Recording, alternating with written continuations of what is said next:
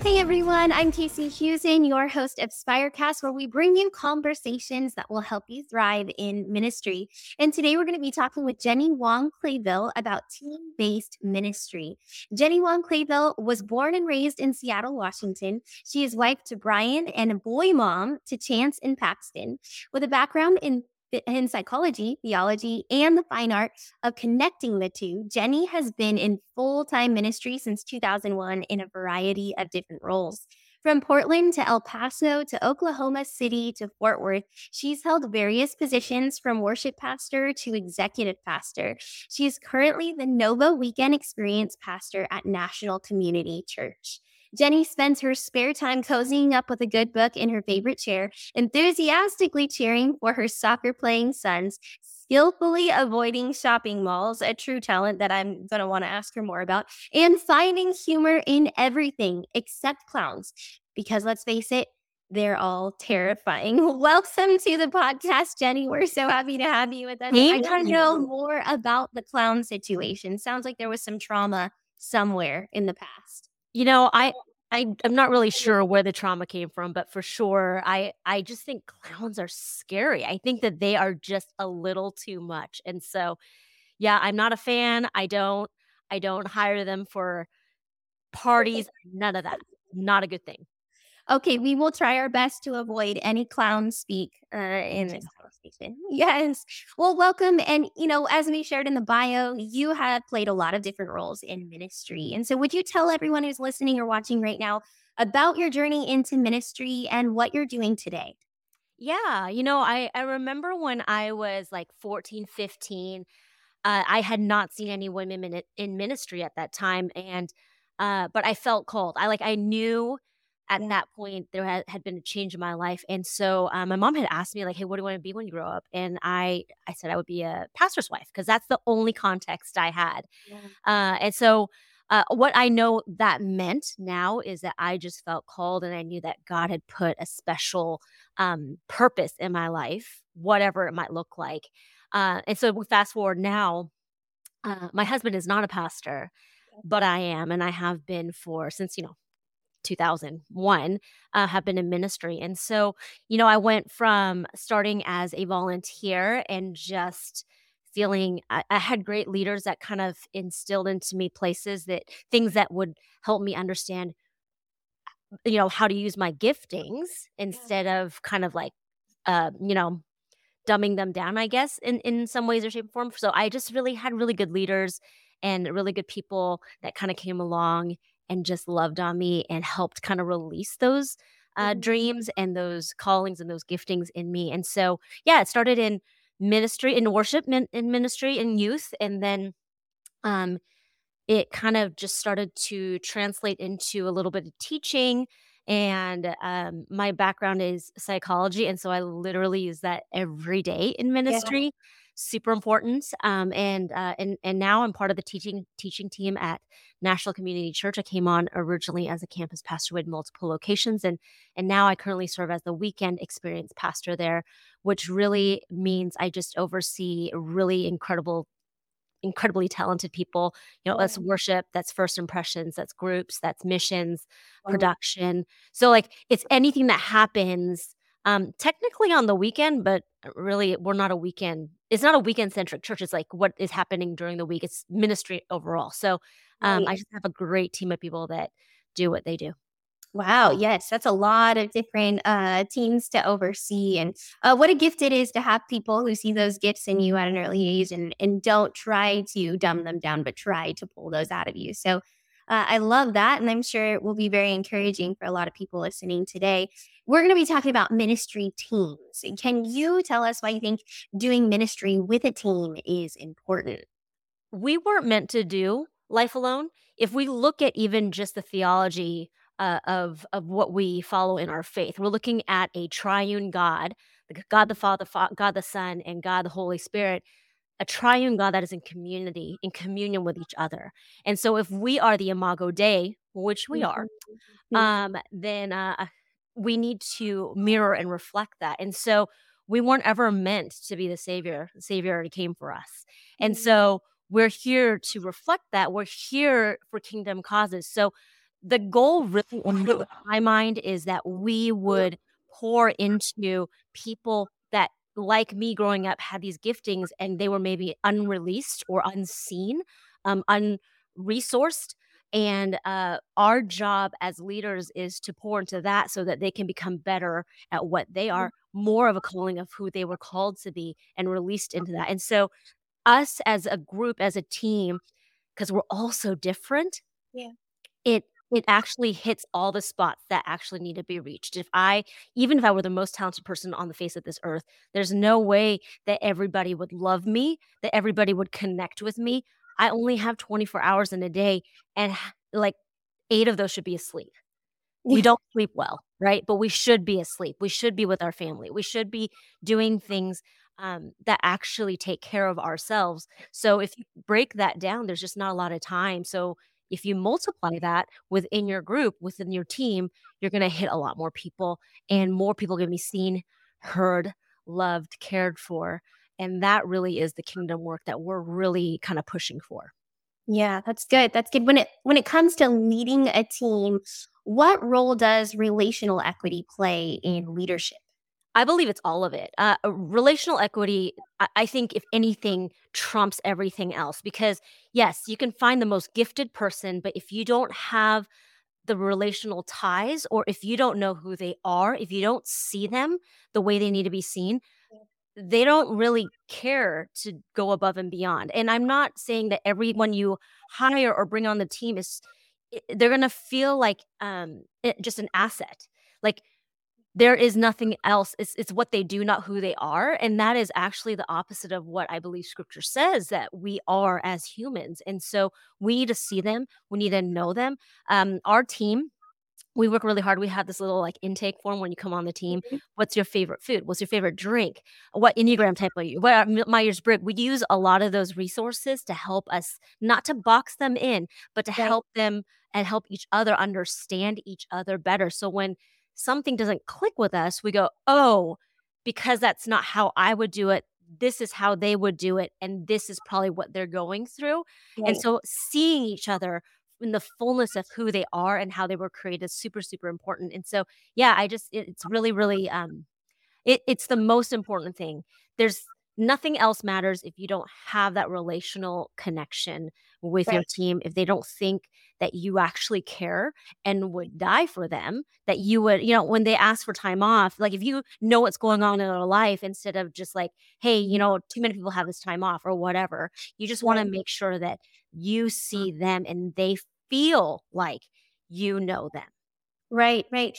I'd love for you to give a few more practical examples of maybe what a leader could do to show, to build more of that relationship with their team. If this is something that they're kind of lacking in or struggling in, they go, I know I need to do more of that. So the time off example is great. Is there another one or two examples you could give? This would be a good starting point for people. Yeah. So our team, we work hard to have a well-rounded team. So what that means is if we're just looking practically, we're looking on the Myers-Briggs and we're looking at not the same types, personality types. We're looking at the Enneagram and we're making sure that it's not all threes and eights, which is like the majority of ministry people. I Mhm. myself am a 3, and so Right. I try not to hire any other 3s, even though I'm sure things would, like, go way easier, like, I can, we Get a have lot done, that's for sure. I know. So, but no, we make sure we have every other Enneagram type, and so a good example is, and I'm trying not to box people in. Right. But like I am very let's go efficiency. How fast can we get this done? And also like how can we do it with excellence? Right. And so if I allow my natural tendency to lead, then all of my fours that need Mhm. time to kind of a 4 is an individualist. So they need to process, they need to think, they need to dream, they have to have time to be creative. That will put them that'll like stifle them. Mhm. Right? And so I know who is a 4 coming in and I can say, "Okay, how do I hold space for this?" And it makes me a better leader because I now see the beauty that is in that person. And here's the thing, a 4 can bring in some of the most creative ideas that have never been done before. And if you don't give them time to do it, you end up with the same all the time. And honestly, like they can become the most caring, loving, um, genuine people. And like they have these amazing ideas that are completely untapped. So you got to give them time for that. So that's probably one example of that. Um, I have I have another I have another person on our team that is a 5. So a 5 is the intellect. They're definitely one of my kids is that. And so knowing that a 5 comes in already, like when you're talking about a battery charge, and I'm spending some time at Enneagram because I do think it's a really helpful tool as a leader. Um, my son, for instance, when he comes home from school, he is like drained because he already starts the day with like 80% battery. It doesn't mean he's not fun. It doesn't mean that he's not creative. It doesn't mean that he doesn't love people. He just goes into the day not fully charged already because he's trying to like hold on to some resources for himself. Right. And so when he comes home, I just make sure that he has time to get a snack, just kind of like space out whatever that may be doing. Maybe that's like in front of his phone. He just needs some time and then we can have that conversation. Unlike my type 7 son who comes in, Yeah. he's like the enthusiast, everything's fun, right? And he comes home and I'm like, "Hey, how was school?" Immediately he wants to talk about it. Yeah. It's not the same. So with my coworker, that is a 5, I just make sure that he can actually process through all his thoughts, try not to interrupt him as he's going because it's like a whole process.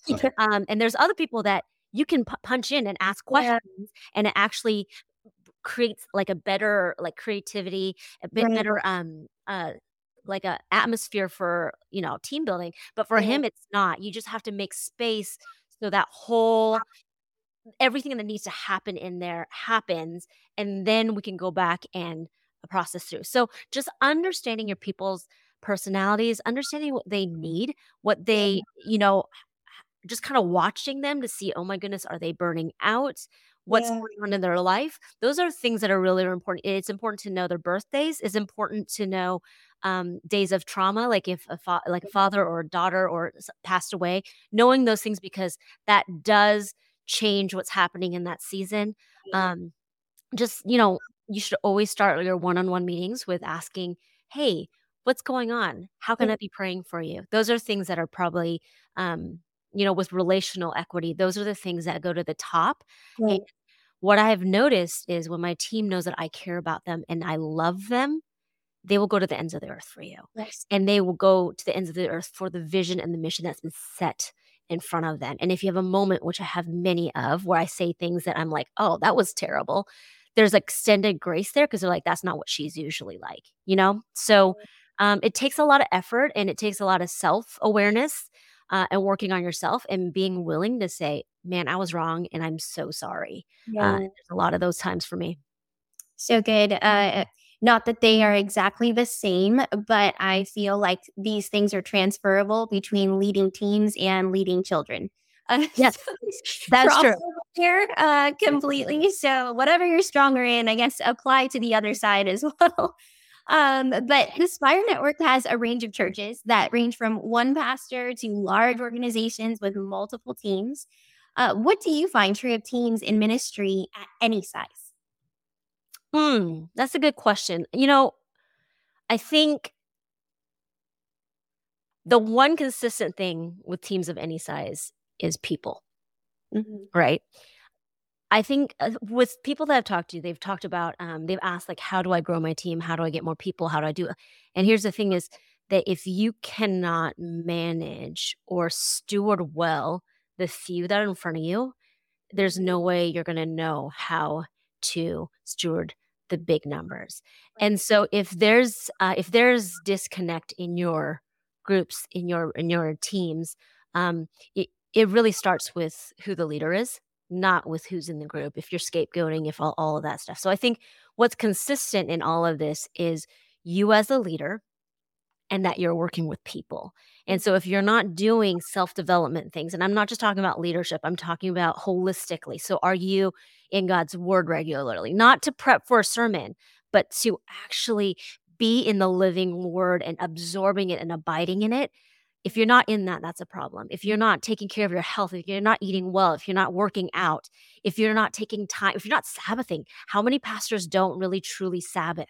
Right. And that is a whole day, not a part day. And I don't mean like you're not doing anything. I mean to actively Sabbath. You're going into that day of rest to be in community, to feast, to love. You're not working though, right? How do you disconnect from the world that draws from you, but you're actually meeting with God, with your family, your friends? So if you're not doing and then psychologically, we still are kind of learning to shift into the how does that part of our mind, our mental side and our emotional side link into the spiritual. All of these are like, if you look at our life as a wheel and God is the center of that wheel, like those are all points in that circle, in that wheel that are important. And we are negating some of those things. So we're kind of like on this flat tire a little bit. And so we're like kind of lopping along.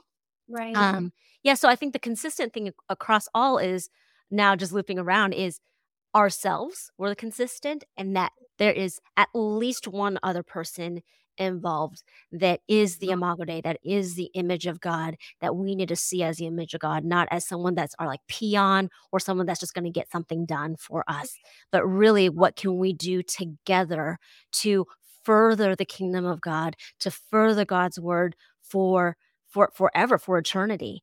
And it's not about us. It's not about this this Superman mentality that so many of us have. Yeah, that's good. That's good. When it comes to caring for the teams of people in your care, what do you find is the most important elements to pay attention to? Oh, it really depends on the person. So I think birthdays, I said this earlier, birthdays are important. Knowing what's going on in their family is important. Knowing what their favorite foods. But I think also knowing what drives them. One of the things that is in my intake form for everyone coming in is, how do you like to be addressed when when something goes wrong? Yeah. So how do you deal with conflicts? Yes. And most people will say privately, but some people will say, "Hey, give me a little bit of time," and some people are like, "Hey, find me immediately because I won't remember otherwise." So knowing those things, um, but just really knowing how to deal with conflict with that specific person is important. Birthdays are super important. I will tell you, birthdays are not super important to me. Um, Cards are not really all that important to me. Gifts are not that important to me, but it is actually for most people. And so I have to come outside of myself and go, okay, how do I love on them? And it's not just like, oh, here's a gift card. Mhm. It's very much a, what does this person like? What do they love? I have a team member who really values uh, things that are made sustainably. And so I will never get her a plastic water bottle. You know what I mean? Just knowing little things like that, and knowing what they care about, and making it a point for you to care about those things as well. And often telling them, this is what you're doing well. I see this in you, and you are praying over them all the time. I spend more time praying for them, I think, than doing anything else. And so when I go into a meeting, I've already had some revelation from the Holy Spirit of how they're doing, and it makes me more aware of what's happening in that room. Of course, using text. So often as people get texts from their boss, and it's like, do this, do this, do this. And I just honestly, I send them memes. Uh-huh. I Yep. send jokes. I say, hey, how are you doing? Hey, thought of you. I saw something funny in the store. I thought of you, whatever it might be. And so there's a mixture of things in what's going on to like around them, so that they know that you're not just thinking about them when you need something, but Right. all the time, and you're praying over them. So that's important.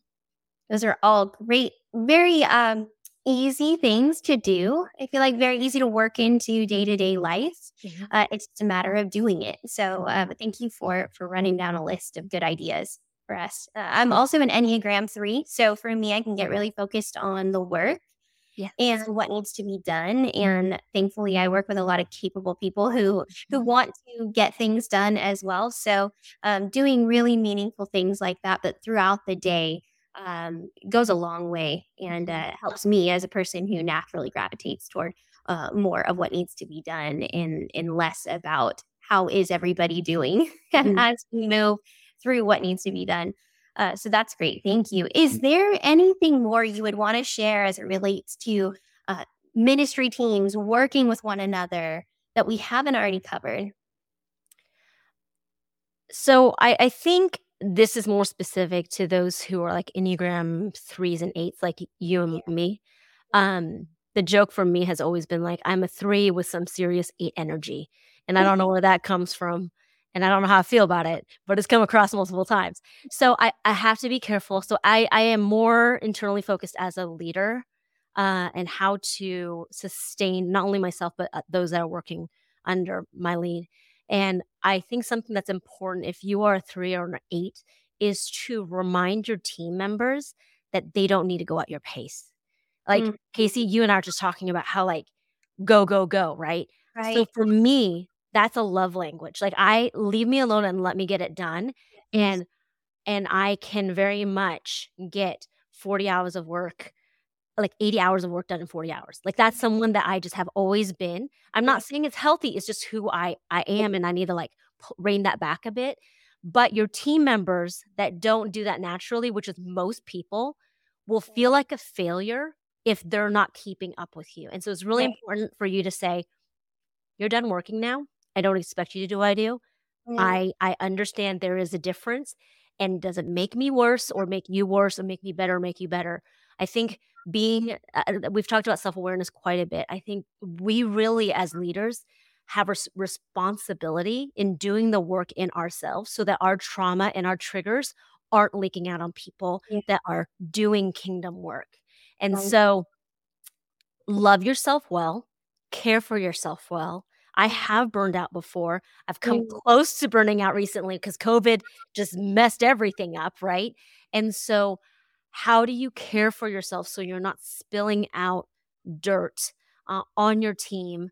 And so that they are, I think everybody right now is trying to figure out what's up, like where right. is up. And COVID has left us kind of just the things that worked before aren't working anymore. So how do you hold space? How do you abide? How do you make sure everyone has a voice and has time to really just not only rest, but kind of get in touch with themselves with the Holy Spirit as well? And so if I didn't make that clear this whole time, really it comes down to people and caring for people well. And that should be the first and foremost thing that is ahead of us.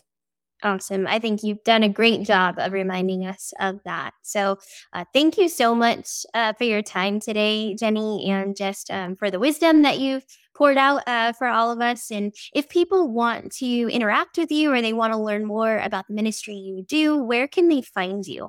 I think social media is the best way to go. I am also not very good at social media, so I just want you to know that right now. You can find me on Instagram at Clayville. I post sporadically at best, Okay. but I do usually end up seeing DMs or whatever. But yeah, just take a quick Google. I'm sure you can find me. I'm like all over random Okay. places. Awesome. Awesome. Well, thank you again, Jenny, for joining us today. And we Pleasure. appreciate everything that you shared. And I know it'll help a lot of people. Thanks, Casey. Yes. Well, you know what? I want to invite everyone who's listening to join us in Nashville, Tennessee. Don't forget, Spire Conference 2023 is on September 26th through the 28th. Hundreds of ministry leaders will gather together for a 3-day leadership event where you're going to be able to connect, collaborate, and be encouraged for a new ministry season. So you can register your team now at spire.network/Spire Conference. Thanks again for joining us, everyone. We will see you again next time.